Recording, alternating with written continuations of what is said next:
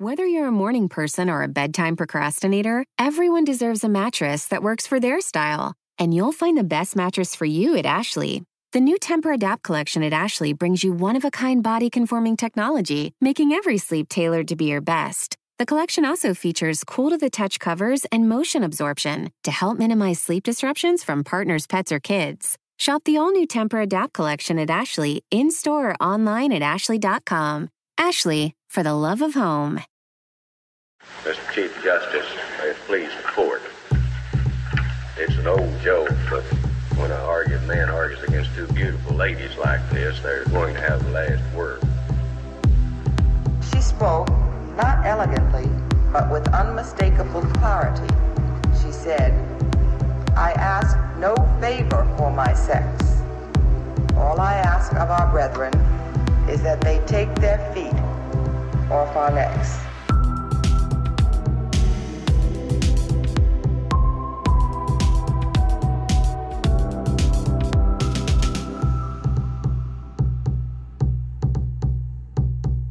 Welcome back to Strict Scrutiny, your podcast about the Supreme Court and the legal culture that surrounds it. I'm Leah Littman. And I'm Kate Shaw.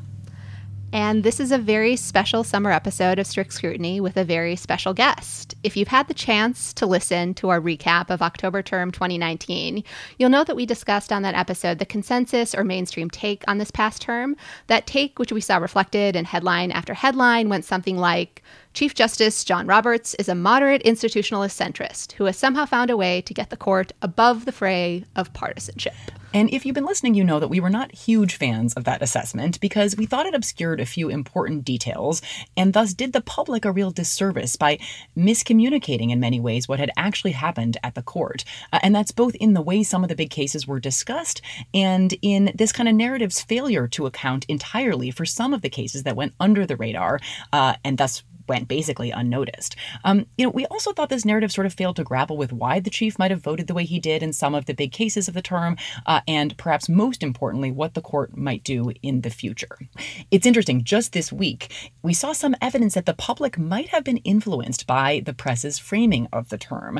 So there was polling out just a couple of days ago suggesting that public confidence in the Supreme Court is at its highest point in a decade, that 58% of Americans approve of the job the court is doing. That's up from 54% rather last year, that 60% of Republicans approved of the court this year. Now that's down a little bit from 2019, but actually for Democrats, that the court has a 56% approval rating, which is up from 38% a year ago. So these takes really have consequences with the broader public. The polling itself is a consequence, and what the court is emboldened to do might be a consequence. So we think it's important to challenge that narrative. And it's just not so great for progressives to think John Roberts is their friend, I think is a bottom line that we were going to hope to convey to our listeners. And to help us give a more nuanced assessment and to help us further break down some of what got lost in the recapping and assessments of this past term, we are delighted to have with us today one of the beacons of the legal profession and my Supreme Court Justice, Sherrilyn Ifill. Sherrilyn is the president and director counsel of the NAACP Legal Defense and Educational Fund, the nation's premier civil rights law organization fighting for racial justice and equality. NAACP LDF is always involved in many of the court's biggest cases, and this term was no exception. They filed amicus briefs in, among other cases, Ramos versus Louisiana and Comcast versus National Association of African American-Owned Media. The NAACP was also party in one of the consolidated DACA cases, and LDF filed an amicus brief in others. Sherrilyn is a leading public commentator, former law professor, and litigator. And unlike Wilbur Ross, she actually has enforced the Voting Rights Act. Welcome to Strict Scrutiny, Sherrilyn. Finally. Thank you so much for having me. I'm thrilled to be here with all of you today. So, Sherrilyn, let me echo that welcome. We're totally thrilled to have you on the podcast. And we actually wanted to start, before we turn to the Supreme Court and this term in particular, by asking you to talk a little bit about your background. So we have a lot of actually law students and young lawyers who listen to the podcast. And we know that you were at LDF early in your career before returning as president later. So we were hoping we could get from you just some advice to people who are early in their careers or still in law school but aspire to do this kind of work, right? To fight for racial justice and equality, in a full-time capacity. And if they can't find a job in a full-time capacity, how they can find other ways to do this work. Thanks. Yeah, I'm in the enviable position of having never been unhappy in my work.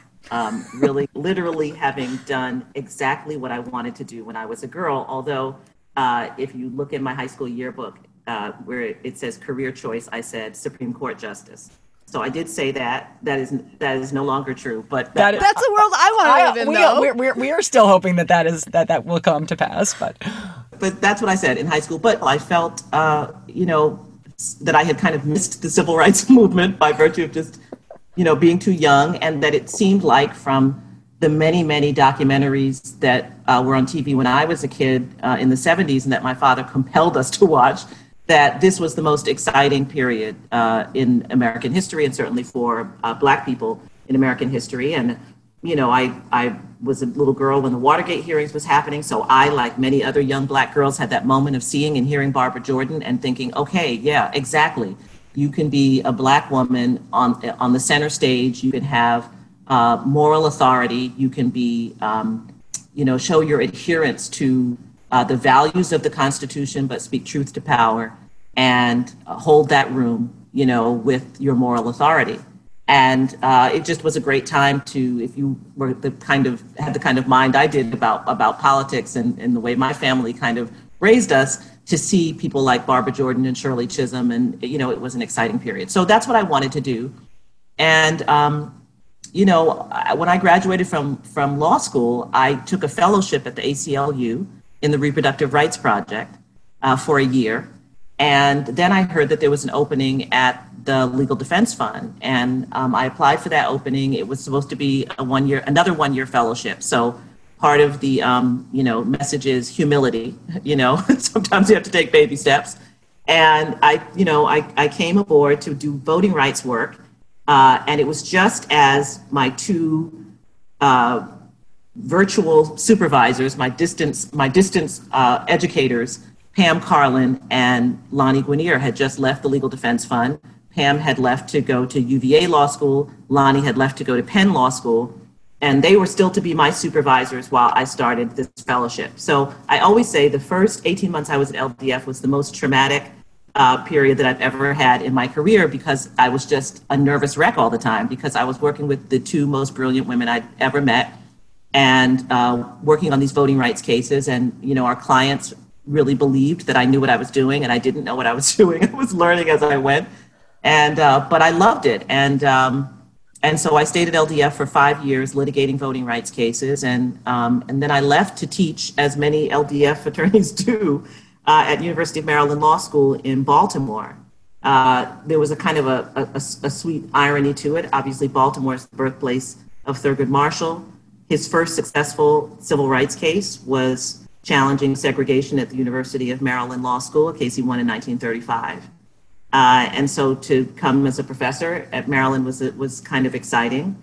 And, like many people who leave doing really intense litigation, I spent years writing about what I had been litigating. And I always described it as, writing to say the things that my clients wanted me to say that I couldn't say in court.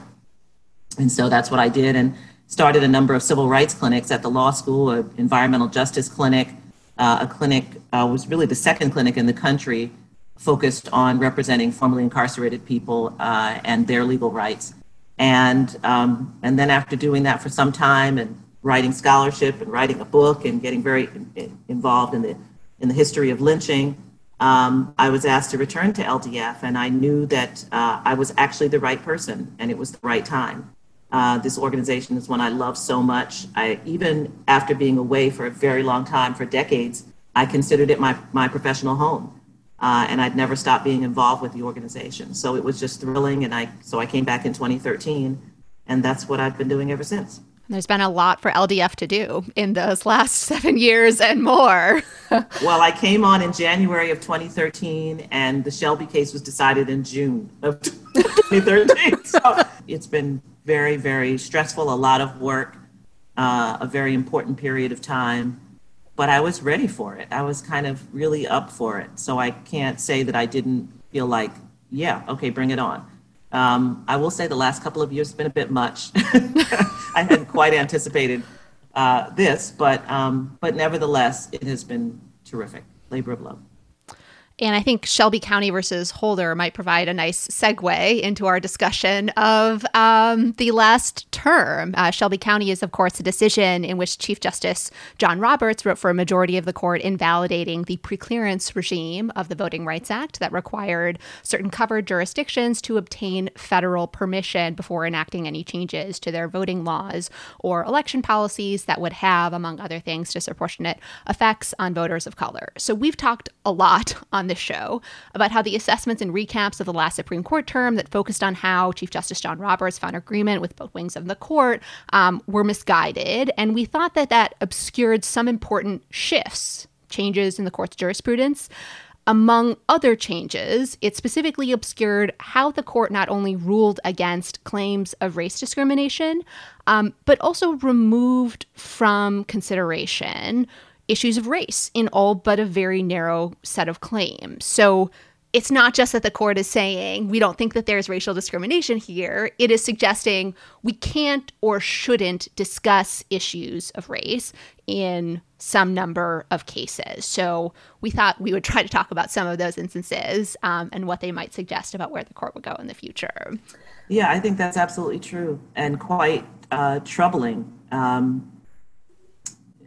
It actually builds. One of the difficult things in terms of talking about a court in one term is that you really have to knit it together with, trends that you have seen happening over the course of time. And I think that that's one of the other pieces that's been kind of absent from the conversation. And you all have talked about that in the voting context, that, to the extent that, people think that Justice Roberts has been, a gettable vote, for progressives.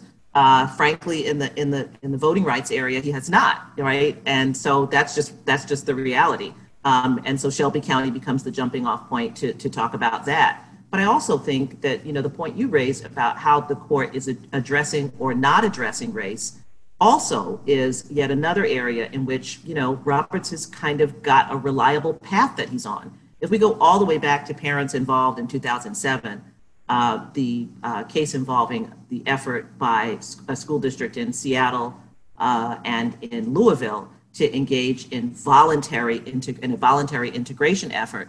And you'll remember that, famous line from Roberts' opinion, striking down those efforts, essentially saying that, the way to stop discriminating based on race is to stop discriminating based on race. And he referred to something like, I've now blocked it out, something like the sordid business of dividing up people by race. Right? Yeah. So what he articulated was that there is almost a distastefulness to engaging in an analysis of race discrimination, which is very present in American life, so present that there are protests happening in 50 states of this country right now to address it. But what he articulated in 2007 was a kind of distastefulness. And we have seen that over and over again. We saw it in Trump versus Hawaii, when it was almost as though it was distasteful that the specter of Korematsu had been raised, right? When in fact, Korematsu was clearly on the table, right, with the Muslim ban. And yet Roberts, was kind of, this case, of course, is not about Korematsu, which everyone knows has been overruled. What is it, in the court of history? In the court of history. Yes, right down the street from the Supreme Court. But, there was a distastefulness. And we saw it this term when Justice Alito, in the Ramos case involving the Louisiana non-unanimous jury issue, in his dissent also was this kind of, you are incivil by raising the racist history of this practice. And so actually, that is actually quite disturbing to see that not only does Roberts carry that, but to see Alito carrying that, and to see that Kagan was willing to sign on to even that part of the opinion, in which Justice Alito suggested that somehow it was uncivil, immature, and distasteful to address the racist history of non-unanimous juries in Oregon and Louisiana. Yeah, the language in that portion of the Alito opinion, which both the chief and Kagan joined, was, to add insult to injury, the court tars the states with the charge of racism. Too much public discourse today is sullied by ad hominem rhetoric. And the idea which, you linked to parents involved in Trump versus Hawaii. And I'd also say it's evident in the court's opinion in, Schuette versus, the Michigan case involving the amendment prohibiting race-conscious remedies. The idea is that it's just dirty or bad to talk about legacies of race and racism today. And it's Shelby, right? Because the idea of Justice Roberts in Shelby is that you are tarring the honor of the Southern states with this history that they have so separated themselves from. Now simply just hit the reset button and pretend it never happened. That's really the point in Shelby, right? And remember, in both the Northwest Austin case, Voting Rights Act case, and the Shelby case, remember at oral argument what he asked the oralist, right? Do you believe that people are more racist in the South, right? Or in the South and the North? I mean, there is this effort to take the entire project of having the maturity and the using the platform of litigation to address race discrimination as though we are introducing something distasteful into the conversation. That perhaps is disturbing to me kind of more than anything else that I'm seeing over the last few terms. And as the examples you just listed, I think really illustrate, remember when it's in his colloquy with the Solicitor General, Don Verrilli, right, asking, is it the position of the United States that it is that the citizens of the South are more racist than the rest of the country, something like that. And Verrilli sort of struggles and says, it's not our position. I'm not sure exactly how we'd answer the question, but it's like the contempt for recognizing even the salience of the category of race when engaged in by any organ of government or even private players like parents in school systems in Seattle and Louisville. So we, the court, find it distasteful and improper to even consider the salience of race, but also it was improper for Congress to have done so when it, virtually unanimously reauthorized the Voting Rights Act. It is improper for state legislatures to do so. It is improper for, families to do so if they choose to engage in voluntary integration programs at their schools. We ought to eradicate the category as a salient one in American life across the board. And it rang just so wildly clueless, at all those junctures. I have wondered a lot whether what we have seen roiling the country in the last few months could on any level sort of penetrate the consciousness of John Roberts and other members of the Supreme Court who have voted with him in a lot of these cases. I don't know the answer to that question, but I think about it a lot. I think it's a great question, and it actually brings me to another concern I have about the framing of this term.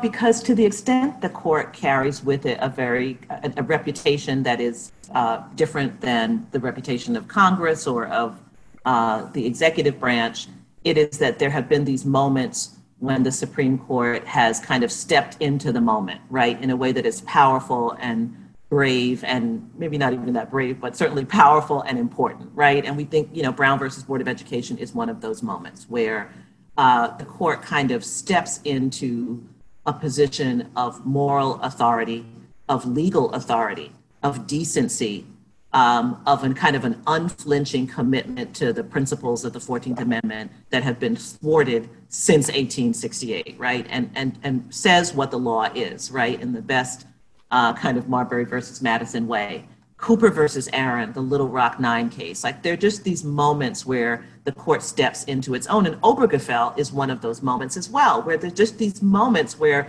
you feel like the court rises to the occasion and takes its rightful place. And so I think, to give us a window into the answer to the question that you posed, I look at the court's COVID cases, right? And those cases some of them are voting cases, but some of them are also prison cases, right? And we look at these cases, and I think, often they get ignored because they're not full-blown decisions. They're the court's decision to uphold a stay or to not hear a case and so forth, and so they don't get the same level of attention. But if we think about the Valentine case from earlier this year, this is the case from the geriatric prison in Texas, where the district court issues an opinion asking and requires the prison officials to provide hand sanitizer. They're very modest things. It's not build a whole new prison, right? But to protect the safety and health of elderly prisoners during the COVID pandemic. And the court's turning away. The circuit court grants a stay and the Supreme Court allows the stay to go forward. We just saw it happen in California with the California jail yesterday in the Sheriff Barnes case. I mean, these are life or death matters, right? In which time is of the essence and in which we are in a moment. You know, you're asking, can the court respond to what it sees in the streets with people protesting in 50 states? There's also something else happening right now, and that is a global pandemic that has already killed 160,000 Americans, 4 million are infected, disproportionately burdens those who are African American and Latino and Native American. And we've seen those prison cases, we've also seen the voting cases. Leah, you talked about Wisconsin. Like for me, that was just kind of a turning point, So we've seen Wisconsin, our case, LDF's case from Alabama, in which we're representing people who have these pre-existing conditions, who are asking to be relieved from these onerous absentee ballot requirements. In Alabama, you've got to have 2 third-party witnesses sign your absentee ballot, and you have to send in a copy of your government-issued photo ID. Like, well, what do they think we're going to do? Like, go to Kinko's, right? Like, that's exactly what the Secretary of State of Alabama said. John Merrill said, you can just go to Kinko's. It requires that, if you don't do that, then you have to have it notarized, right? So you're imagining someone who's elderly, who has asthma, who has COPD, who has lupus. You're telling them to engage with 3 other people. We're in a situation right now where people are not seeing their grandkids. They're not seeing their children because they're afraid of contracting this disease. So if you add the COVID cases, right, and really look at them in both the prison and the voting context, where we're really talking about life or death. And in prison, we're talking about, these are people who are living. We have a case challenging, the prisons in Arkansas, where our clients are sleeping 2.5 feet apart, right? Clients who have these pre-existing conditions in terrible unsanitary conditions and so forth. Time is of the essence. And yet the court is willing to allow this to go forward. So, there are many things happening in the country right now, and the noblest moments are when the court can gather itself to speak into those moments in a way that speaks into the full citizenship, dignity, and humanity of litigants who come seeking the court system to vindicate their rights. And I think the COVID cases are telling a story that's very, very disturbing. You've seen some, strong writing from Justice Sotomayor, who's just been very distressed about this as well. But that's an angle, to go back to the top of the show, that I don't see people taking. When I say the people, I mean the kind of mainstream Supreme Court watching commentariat. It is not really putting this all together as something that actually is quite disturbing. I just want to pick up on something specifically you said when you talked about time being of the essence and how these cases are being decided on stay applications. Because what happens is a lower court will issue a decision. In the Sheriff Barnes case you mentioned, it was to require an Orange County jail to take certain precautions, bringing the jail into line with the CDC guidance. And in that particular Orange County jail, there had been over 400 COVID cases since March.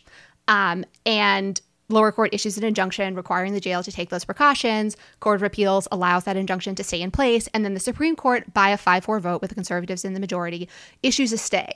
Now, in order to get a stay, the 2 most important factors are 1, to show there would be irreparable harm without a stay, and 2, that you're likely to succeed on the merits. So let's talk about the irreparable harm that is going to happen. Basically, what the Supreme Court has said is you're not going to be able to get an injunction until there's a full trial on the merits and full proceedings. But because time is so of the essence in this pandemic, you need to take precautions now in order to prevent further transmission. Requiring those full proceedings are what's causing irreparable harm. The irreparable harm doesn't arise because we're requiring the jail to bring itself into minimal compliance with the CDC guidelines. Like, that's not really the irreparable harm. And I think the perversion and the warping of these stay factors, which has largely kind of fallen outside of the general attention on the court, maybe because it happened at the end of the term or because these cases aren't issued with full opinions or argument, is really unfortunate, because that is where a lot of the significant action has been. And I think some of the most troubling action too. The other piece of it that it actually reveals is how narrowly the concept of being an institutionalist is being seen, right? because, the Chief Justice of the United States is accountable for preserving the institution, not just of the Supreme Court, right, but of our entire federal judicial system and the rules and the mores that govern it. So one of the pieces that I find disturbing is what we do with extremely detailed district court opinions in which district courts have made very particular factual findings. We had it in our Alabama case with Judge Abdul Kalan. We have it in the Florida case involving formerly incarcerated persons. We have it in these prison cases that I've just described. We had it in the Shelby case, where it's the congressional record that ultimately is kind of the record that the court should be deferring to. So there's another piece of this that is, again, about the lens of, upholding a kind of institutionalist view. And our deference to trial court findings is a key part of the institutional system. I don't want to get all civil procedure-y on everybody, but I must, So especially if you are a civil rights lawyer, so I could just kind of speak plainly, and you're litigating race discrimination cases, we don't get the benefit of the doubt. The inferences are not resolved in our favor. We actually have to try and prove our cases. I often say to our staff at LDF, if we get a chance to try the case, I like our chances. I think we're brilliant. I think we have great cases. Our clients are amazing. And honestly, if we get to try our cases, I'm good, But that only works if we're actually following the institutional rules, right? And so you see these very detailed trial court. The Florida case, this is the case, against Governor DeSantis involving formerly incarcerated persons whose vote was restored by a ballot initiative in Florida. And then the Republican-led legislature, passed a law requiring that formerly incarcerated persons pay fines and fees to get their rights back. And then we went into litigation and so forth. This was a virtual trial. So we're in the middle of a global pandemic. We do a 2-week trial of some of the best civil rights organizations coming together to litigate this case. We get a decision from the trial judge that is detailed, that is on point, right, and virtually really unshakable in my view, if you're kind of following the institutional rules. It gets turned back by the 11th Circuit, and once again, the Supreme Court, allows the stay to go forward. So again, this piece of just the detailed findings, if the district court is saying, here's what's happening in the jail and here's what needs to happen. If the district court is saying, here's what's happening in the prison and here's what needs to happen. If the district court is saying, here's why all of those requirements that Alabama imposes on absentee voters is an unconstitutional burden because here's how it really works, there ought to be some deference to that. Those trials, like in Florida, and those hearings and that presentation of evidence and that district court's decision should not be lightly kind of disregarded. And so I do think that I'd love to see the conversation about being an institutionalist focused on some of this kind of stuff as well. These are all such great points, right? And I think they go to the heart of our frustration with this kind of uncritical assessment of the Chief Justice as motivated primarily by an interest in institutional legitimacy and institutional integrity. But yes, you're right. Respect for the system and its allocation of authority, including its vesting of primary authority on fact-finding matters in district courts. And what's so hard about this, all of these cases, I think maybe Wisconsin might be the only exception of the cases we've just talked about. But as to the others, the Supreme Court just typically stays these injunctions without an explanation. And so we are left to guess, okay, I guess maybe the Alabama case, the court is being driven by this really expansive understanding of the Purcell principle, where district courts aren't supposed to change the rules of an election on the eve of an election, bracketing whether Purcell has any application in a pandemic emergency context in which changes are inevitable, required by the Constitution, going to happen anyway, to disable only federal courts, but allow other operators and players to make these changes just seems so blindered. Including closing polling places in the lead up to the election in primarily Black communities, which is another change the court doesn't seem to mind. Right. No, absolutely. So obviously there's kind of there's an asymmetry or an imbalance in the kinds of changes they are willing to tolerate. But what it is so hard from the perspective of basic transparency and democratic accountability to not even know why the Supreme Court is setting aside these careful district court findings, right? In Florida, finding that this pay-to-vote scheme violates like 3 independent constitutional provisions, and yet we're just going to disagree and not even tell you why. Or in Alabama, right? That is an incredibly detailed opinion.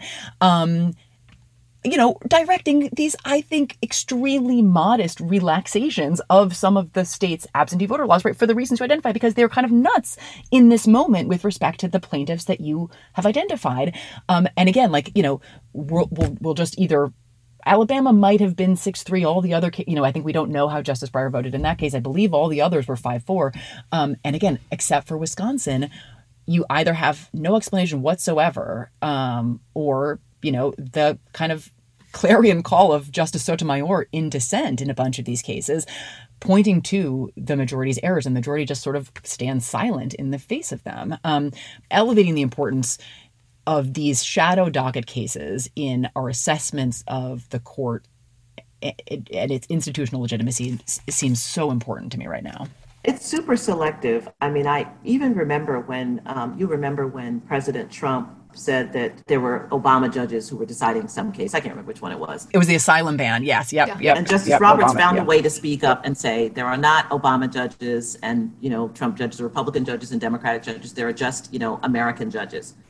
And he was praised for that, and rightly so. But there also was a time when the president talked about a Mexican-American judge, Judge Curiel, and said, we can't get a fair hearing. He's Mexican. He didn't even say Mexican-American. And there was silence. This was a really powerfully important institutional moment when the chief judge's voice would have been really powerful to say, there are not Mexican judges, and there are not, judges of any other, they're not Irish judges, they're not Scottish judges, right? We're all American judges.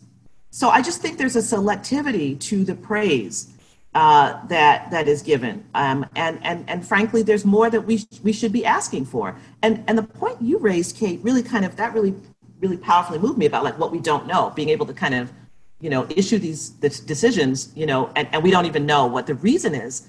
The only clue we have in Wisconsin is that once again we are not to enter the space in which we talk about what the real effect of this all is. So the district court in the Wisconsin case lays out all of the ways in which voters are imperiled by COVID and how they might be risking their lives. And he says very directly that people should not have to risk their lives to exercise their right to vote. And he lays out the racial disparities. And in fact, that week, the newspaper story had come out showing that although Black people constitute 28% of the population of Milwaukee, at that moment, they're 70% of COVID deaths. So it's happening all within that context. And the opinion we get from the court, the per curiam we get from the court, says, this is kind of only about Purcell. This is not about whether or not some adjustments could have been made, when in fact it is, right? The district court had made an adjustment, and the very modest adjustment the district court had made was that you could now return your ballot, and the ballot could be postmarked, by election day, even if it arrived after election day. And they say, no, this is not about any of that. And that can't be stressed enough. In other words, don't cross this line.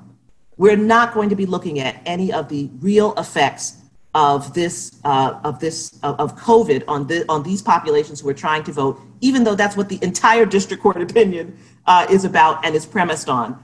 And to me, that's as bad as the silence in the other cases, right? It's like we're not going to allow you to even have a conversation about what is actually at issue here.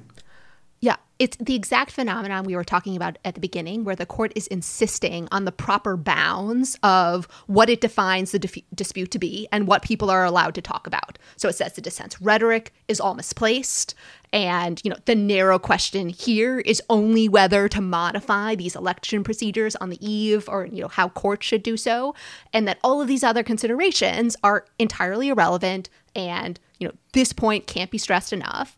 And I think that's unfair and also symptomatic of a deeper problem within the legal profession, which is, legal elites and the Supreme Court justices among them insist on setting the terms of the debate in terms that are comfortable to them and that don't permit us to talk about these very serious issues of equity and race that are very relevant to these disputes. You know, to talk about whether it is fair to force people to vote in person during a pandemic when 70% of the victims of that pandemic happen to be in Black communities in Milwaukee in a dispute in Wisconsin, like that's relevant. And to insist otherwise is, I think, unfair and a disservice to the legal profession.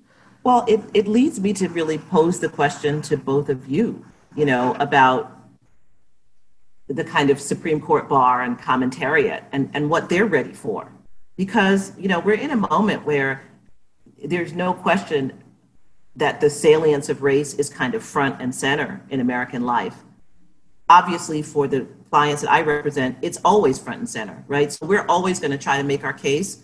We're not going to pull our punches because we have to speak the reality that our clients speak to us, and we have to present it, and our job is to try to make a court see it. It's no different than what Thurgood Marshall felt compelled to do.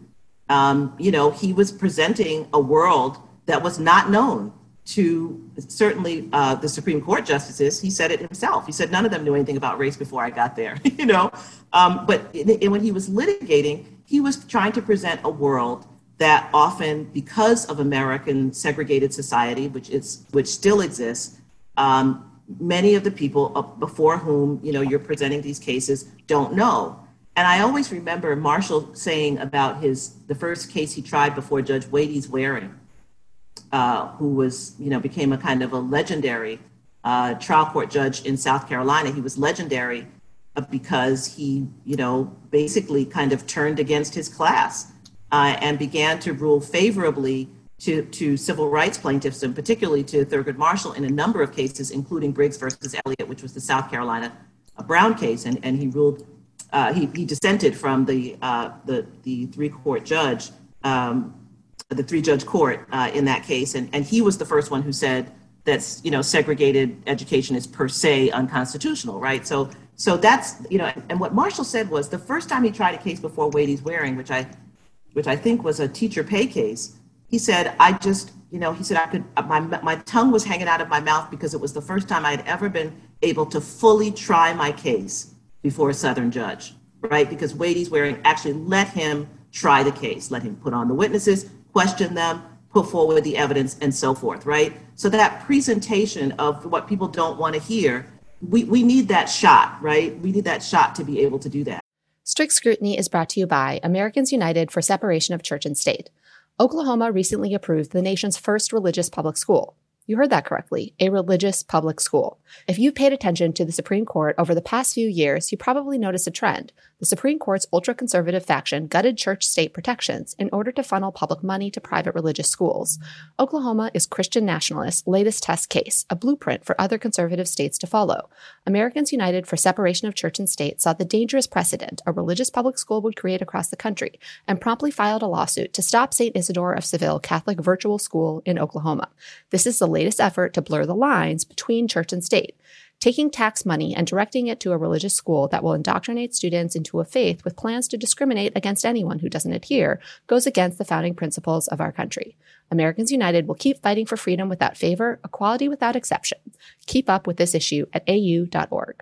Buying a Master Mechanics tool set usually means high prices, higher interest rates, and who knows how many years of monthly payments. But at Gear Wrench, we don't believe that your tools should take years and years to pay for. So check out Mega Mod Master Sets, the Master Mechanics tool sets that deliver pro-quality tools, organized storage solutions, an easy-to-use lifetime warranty, and much, much more. All for thousands less than you'd expect. So don't wait. Explore the sets and check availability now. Only at GearWrench.com. At KPMG, we make the difference. It's not just something we say. It's what we do. Our professionals believe in the value of collaboration and the power of technology. We work closely with clients to uncover insights that illuminate opportunity, develop bold solutions that innovate industries, and create better outcomes driven by data. Brighter insights, bolder solutions, better outcomes. It's how our people make the difference, driving growth and value for our clients. KPMG, make the difference. Whether you're a morning person or a bedtime procrastinator, everyone deserves a mattress that works for their style. And you'll find the best mattress for you at Ashley. The new Temper-Adapt collection at Ashley brings you one-of-a-kind body-conforming technology, making every sleep tailored to be your best. The collection also features cool-to-the-touch covers and motion absorption to help minimize sleep disruptions from partners, pets, or kids. Shop the all-new Temper-Adapt collection at Ashley, in-store or online at ashley.com. Ashley, for the love of home. And what worries me is not so much, so we know that's baked into the pie when we're litigating cases in front of many of these courts where we litigate, and we know that's true in the Supreme Court. But the ecosystem, the commentariat, the Supreme Court bar, now that's a whole nother story. And I guess that I'm posing the question to you too, are they ready? Is the ecosystem ready to confront this reality that this cannot be regarded as something that violates the decorum of this ecosystem? And I recognize that when people become good at understanding a certain way of envisioning things, they become invested in it. And right now, as you know, Leah, I have been railing kind of against the profession that I have committed my life to, and just saying this is a moment in which I am calling on my colleagues. I have played fair. I have accepted the rules as they've been given to me, and we play within those boundaries. But I have been very disappointed, frankly, by the failures of our profession to step up and recognize the need for the profession itself to rise to the moment. And I'm just wondering what your thoughts are about, what are the chances of that happening and what are the barriers to that happening? So I guess two thoughts on the barriers, and then maybe some of what might be done about it. I think some of the barriers are a certain number of lawyers, commentators, members of the legal profession view themselves, for lack of a better word, as junior Elena Kagans. That is, no, seriously, they pull their punches, they are seeming reasonable, and they are buying credibility so that when they say, that's too far, people will listen. And my concern with everyone taking that approach is that it normalizes way too many things when in fact, we as a profession could do a lot more in moving the ball and changing the terms of the debate if more people said, we think it is relevant to the Wisconsin case to understand, the context of the Purcell principle being deployed in the midst of a global pandemic that disproportionately burdens poor communities and communities of color. We think that is part of the legal question, and they should fault the Supreme Court for failing to do so.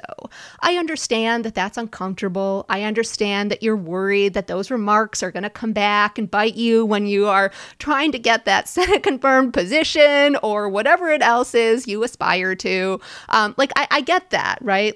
I also learned the rules of the game and valued them, and I clerked for two conservative judges. I understand, I want to try and be viewed as reasonable and have people listen to me. But I also understand that I get to benefit from that system a lot more than other people, and it comes at much less personal cost to me. And so I think it is on me to try and speak out more and change the terms of the debate and say, I think Wisconsin was an abomination. I don't think it's fair for a bunch of people to be saying, I think the Wisconsin decision is more reasonable than you're suggesting because there's this, nominally generally applicable principle that the Supreme Court never consistently deploys that might, explain it here. So that's part of what I think is going on, is just this inner institutional conservatism and inner desire to seem credible and reasonable and imagine yourself as Elena Kagan that I think facilitates some of this. And it's also that, the people that have set the terms of the debate, these are the same people that have dominated the profession for decades, right? These are the laws we learn. These are the terms of the debate that have been set for us. And so when you learn that, it becomes more difficult to challenge. But this is part of why we try to instill in students and everyone else, the ability to critique law and criticize it. And I hope the profession is up to that challenge. I don't know if it is. Yeah, it will have to be. I just, I tell you what makes me just furious about what you just said, all of it being true, of course. What makes me so upset is, everyone at the Legal Defense Fund was educated in the same system. We didn't go to some obscure law school that no one ever heard of, right? So we also understand, and we're actually pulling our punches all the time. You know, you wouldn't believe, and maybe now that we are seeing eruptions in the street, people would believe the level of anger that's out there, what our clients see, how they live every day. Maybe that's what you are seeing. So we're packaging it up for you as best we can, you know?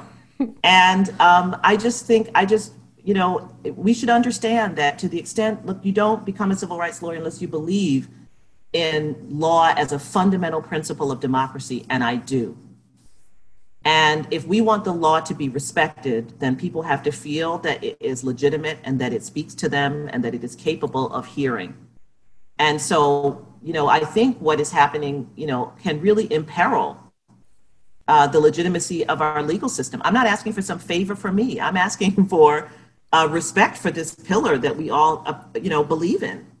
And I just think that there has to be a much more fluid and flexible you know, opening to understand this all better. And some of it is really around this question of how we see the Supreme Court, because it affects things like, you know, we're in this long conversation about qualified immunity now. We're seeing all these, you know, judges on both sides of, you know, both conservative and not, you know, right about the problems of qualified immunity. The law does have to change. It doesn't stay the same, you know.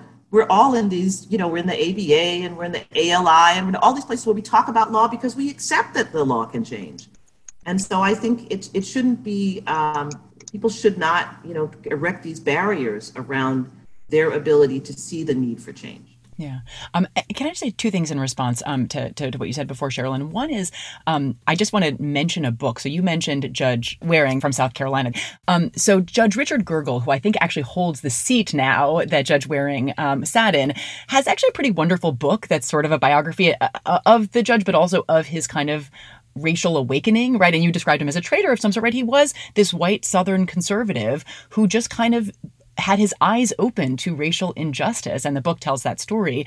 Anyway, it's called Unexampled Courage. And if people haven't heard of it and don't really know about Judge Waring, it's worth picking up. And it sort of ties into something that we were talking about earlier, which is, so that's, you know, an individual who just was moved by circumstances and, you know, sort of set himself on this kind of self-taught exercise, right? Like he sat down to read about Reconstruction, the Civil War, Reconstruction, racial injustice. Like he just didn't learn about it at all in school and sort of became self-taught. So there's, you know, individual awakening is sort of one model. You're asking about structural change, which is obviously different, right? We cannot rely on, like, to my earlier probably naive question, like maybe John Roberts has had his eyes open. Like probably not, but also like that's actually, you know, if he does, that's wonderful. But like we have to do the work so that we're not reliant upon a particular individual, like having an epiphany. And I think everything that Leah said was right. I do think that law schools are engaging in or starting a probably long process of engaging in introspection around, you know, faculty hiring dynamics, curricular choices. Like I teach administrative law. And I think for the first time that I am really aware of, people are having a widespread conversation about themes of race and class, even in federal administrative law. It's not a course that typically touches those topics. And in fact, I think it's the case that every law school course needs to, and that our students are actually demanding it in an important way. So that, you know, I think if you have another many generations of lawyers who come of age in the profession, understanding that race matters and that we cannot and should not write it out of our law. I think that is one, you know, sort of long-term answer to the question of what the profession is doing to meet the moment. And it will take time, but I think it is beginning to happen. I think that's true. I mean, I hope that that's true. I also think that this moment is very charismatic for young lawyers and for law students.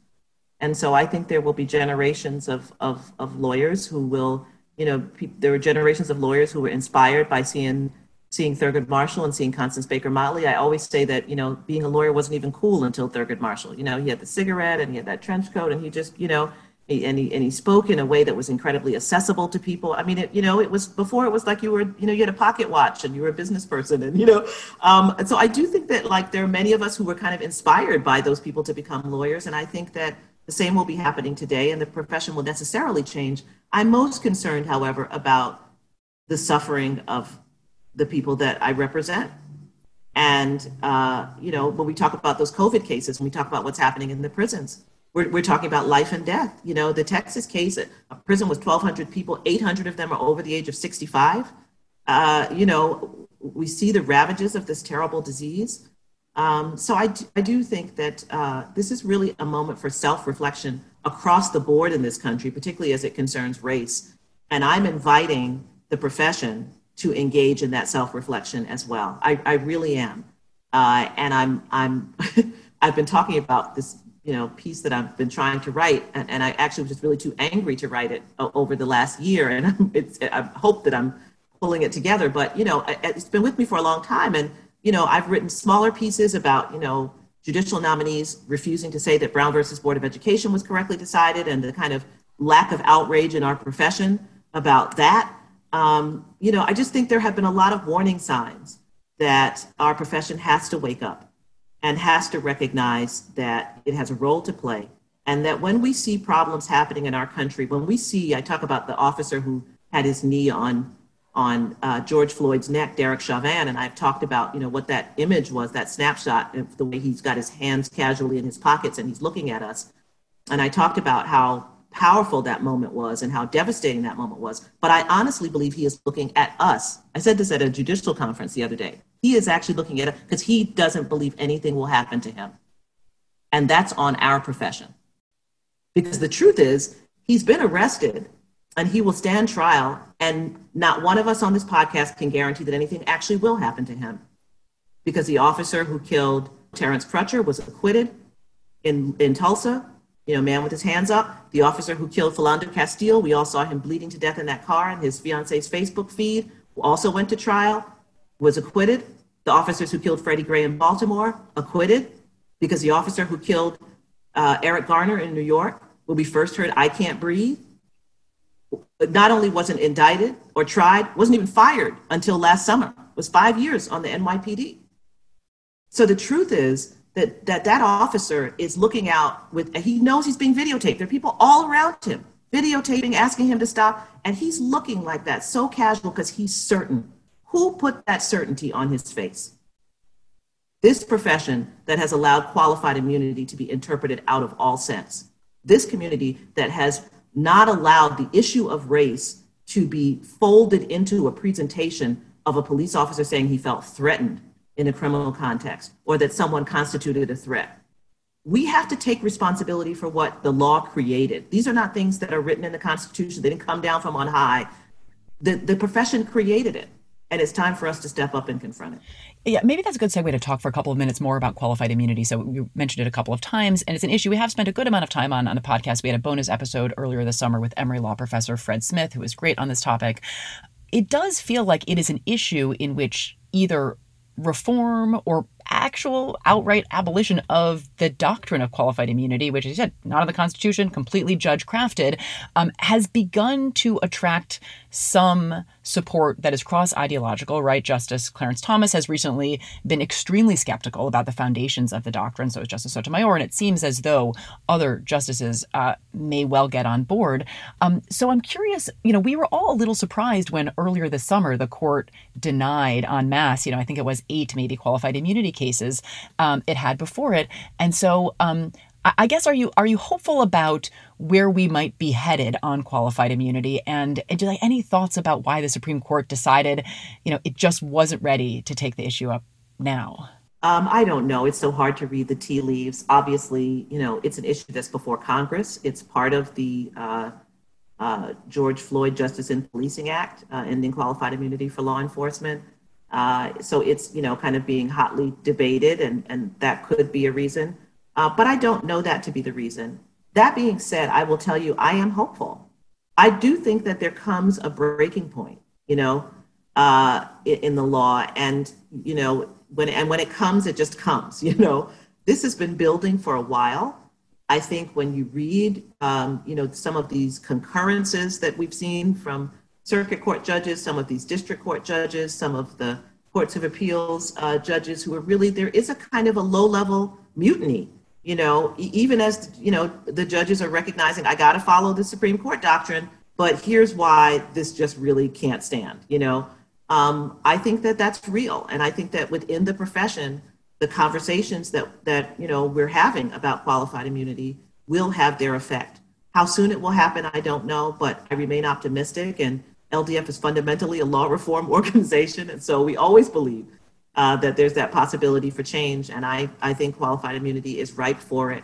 Some of the cases, the factual scenarios, that are coming before courts are just unbelievable. We tried to have the Supreme Court take one of our cases a couple years ago, in which our client was tased to death 19 times. They're just so many of these cases are just unbelievable. When you describe the fact pattern to someone without telling them what the doctrine is, people are just kind of horrified. So I think that, that one is headed on a path that I think will ultimately result in some very serious change. I think that the latest qualified immunity district court opinion that is probably worth mentioning is Judge Carlton Reeves' opinion in Jamison versus McClendon, which opened with a long recitation of examples in which police have used lethal violence against Black people and face no accountability. And he links that history with qualified immunity. And it's an extremely thorough opinion about not only that history, but the history of the Reconstruction Amendments, history of the Civil Rights Act, history of qualified immunity. And Sherilyn, you're cited in the opinion, along with many other scholars of qualified immunity, federal courts, and policing.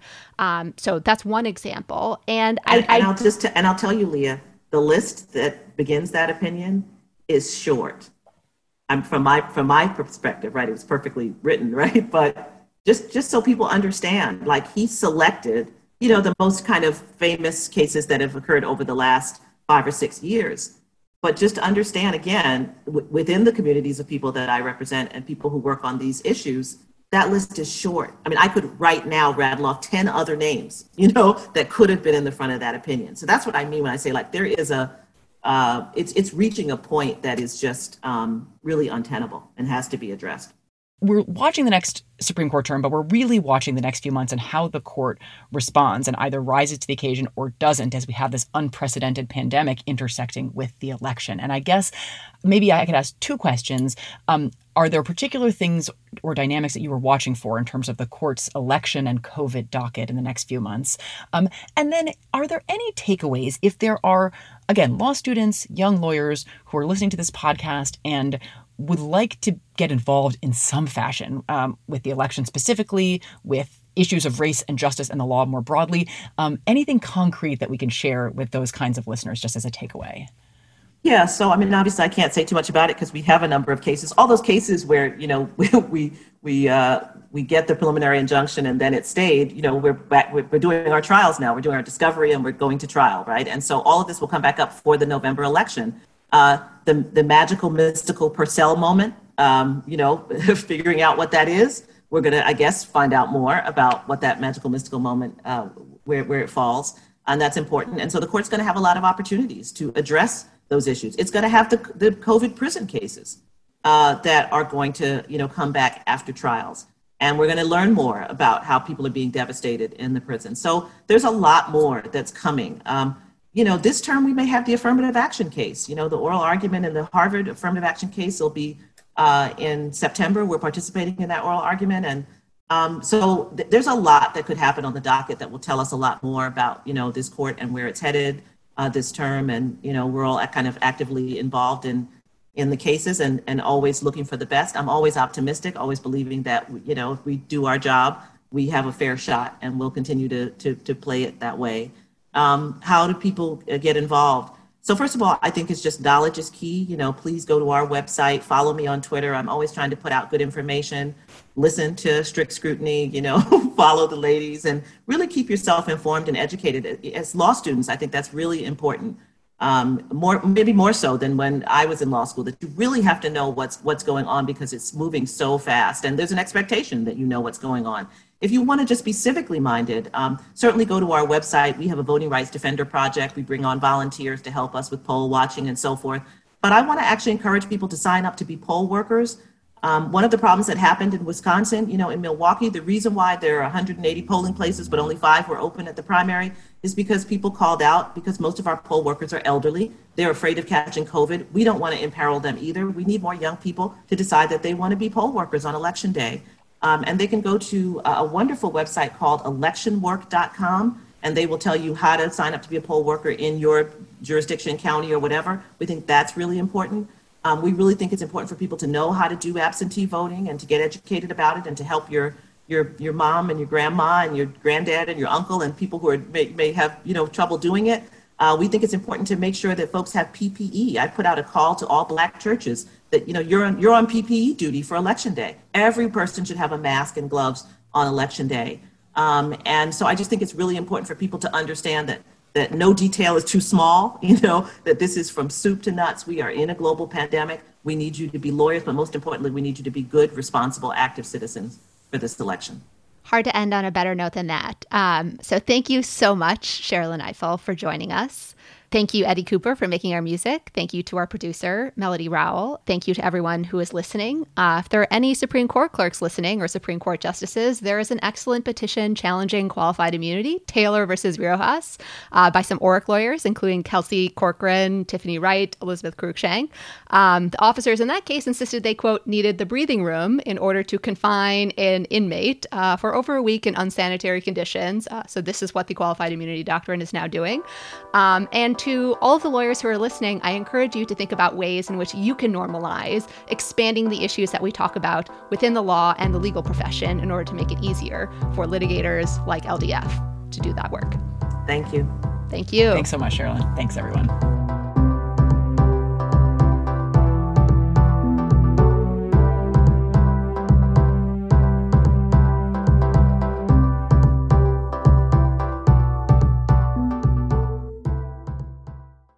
Buying a Master Mechanics tool set usually means high prices, higher interest rates, and who knows how many years of monthly payments. But at GearWrench, we don't believe that your tools should take years and years to pay for. So check out Mega Mod Master Sets, the Master Mechanics tool sets that deliver pro-quality tools, organized storage solutions, an easy-to-use lifetime warranty, and much, much more. All for thousands less than you'd expect. So don't wait. Explore the sets and check availability now. Only at GearWrench.com. Whether you're a morning person or a bedtime procrastinator, everyone deserves a mattress that works for their style. And you'll find the best mattress for you at Ashley. The new Tempur-Adapt collection at Ashley brings you one-of-a-kind body-conforming technology, making every sleep tailored to be your best. The collection also features cool-to-the-touch covers and motion absorption to help minimize sleep disruptions from partners, pets, or kids. Shop the all-new Tempur-Adapt collection at Ashley, in-store or online at ashley.com. Ashley, for the love of home.